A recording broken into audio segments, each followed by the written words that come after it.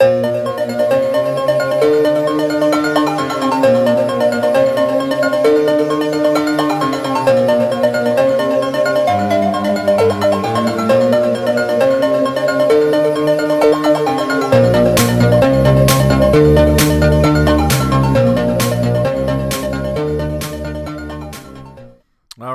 everybody to another exciting edition of Eddie's 366 Movies in 366 Days Challenge.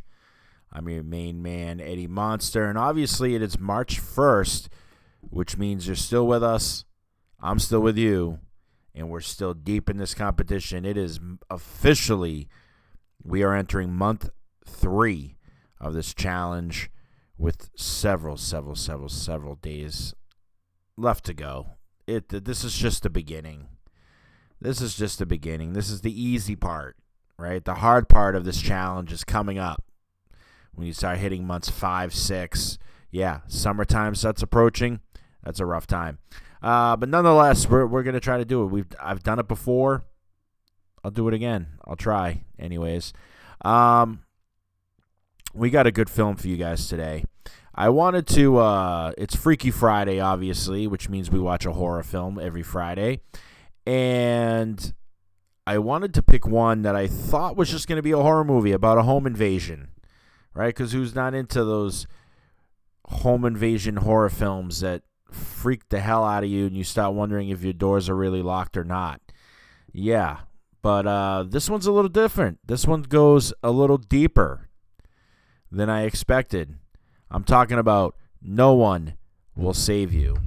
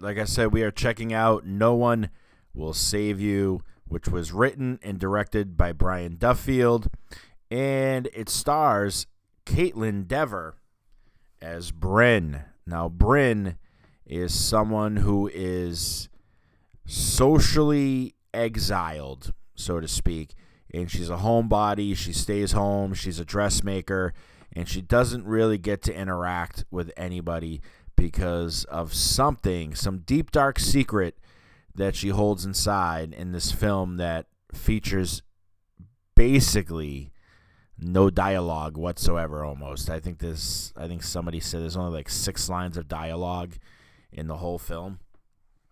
But anyway, so she's home one night doing everything like she always does, right? She goes to bed only to figure out that someone has invaded her home.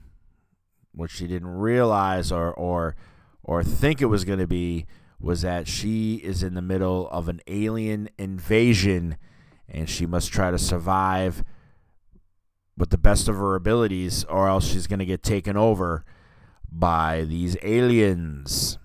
So, like I said, I was expecting just like, an alien home invasion film where, she was going to fight for her life and it was going to get badass and all that kind of good stuff. And what we got was something deeper than that.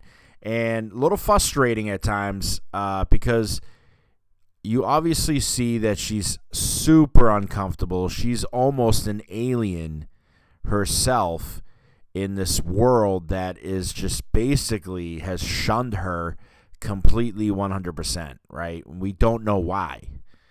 We see these murals, we see these things, we see her writing letters, but we don't understand what is going on. I mean, we quickly figure out it has something to do with a best friend named Maud, but we don't really know what happened between the two of them.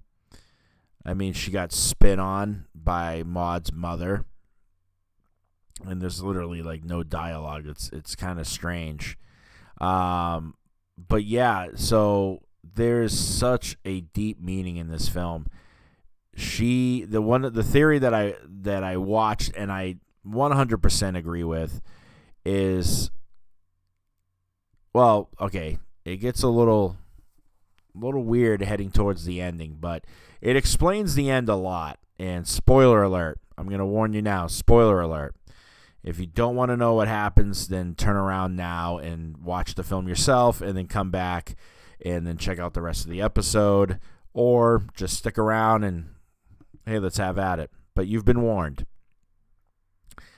So the idea is that I thought because the ending is a little strange. So they're basically trying to take over human bodies, right? There's like this thing that the aliens regurgitate, this tentacle thing that takes over basically people's bodies. And what it does is it does sort of a mind control thing. So it accesses your deepest memories, desires, things of that nature. And it's almost like you're asleep and in a dream world. But the only problem is you don't think it's a dream world, you think it's reality, right?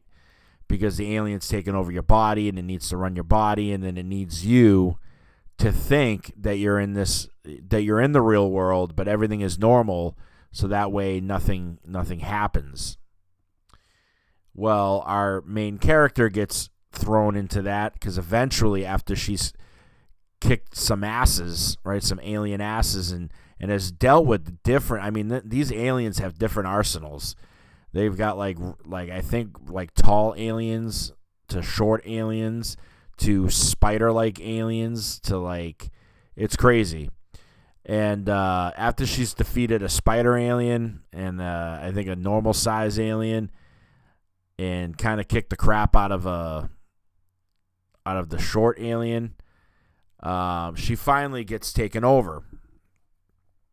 But she is kind of like, okay, maybe this didn't happen, right? Maybe none of this actually happened.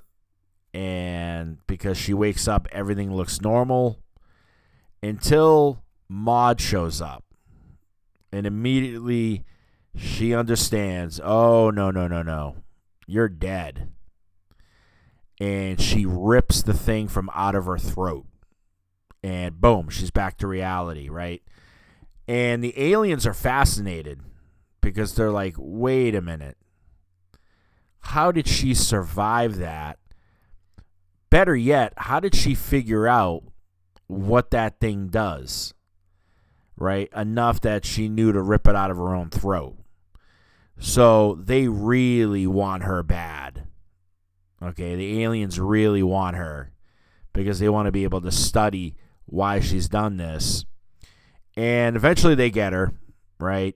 And they bring her onto the ship, and with the simple touch of a finger to her forehead, they access her memories, right? Because they want to know, okay, what's going on? So this is where I got kind of lost, like, wait a minute, why did they let her go?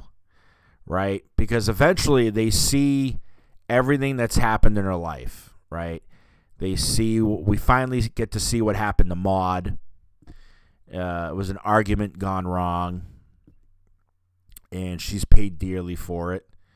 We see that when she was in the mental institution, her way of coping with the death of Maude was to write letters to Maude as if she was still alive, just far away on a trip somewhere. And the aliens see this, and they see the pain that she's going through, and they see the fact that she feels alienated herself by her own society, human beings, that she's able and willing to allow the aliens to just take over. She's kind of like, you know what? Fuck it. I'll let you take it over. Because people suck anyways, and they don't like me, and fuck them, right? And they let her go. They're like, you know what? We'll spare this one. And they let her go.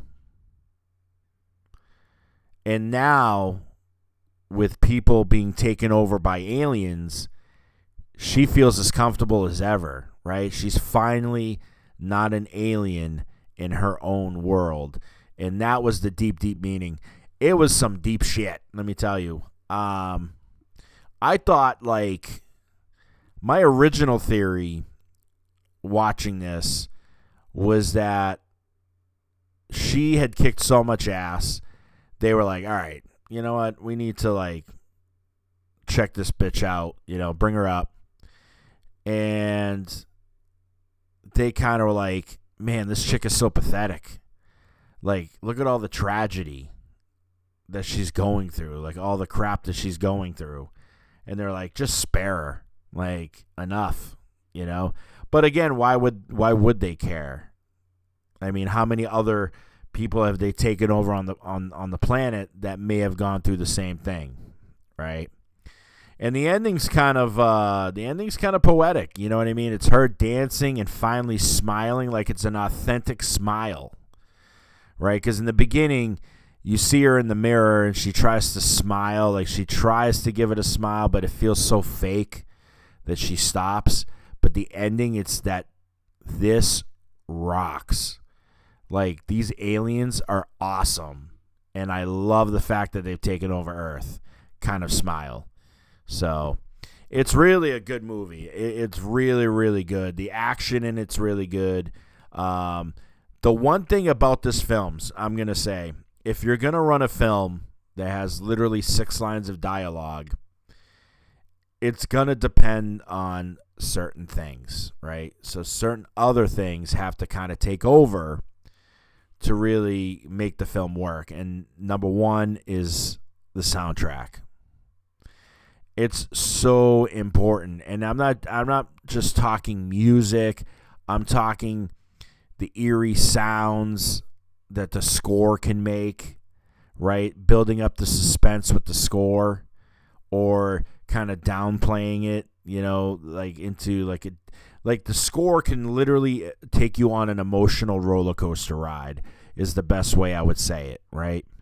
Because it can build up the suspense, bring it down, build up the suspense again, put it into a different gear, make it depressing, make it exciting, all sorts of things like that, right? So that is what this film had to heavily rely on, was an emotional roller coaster with the score, and they did absolutely awesome. I have to say, absolutely awesome.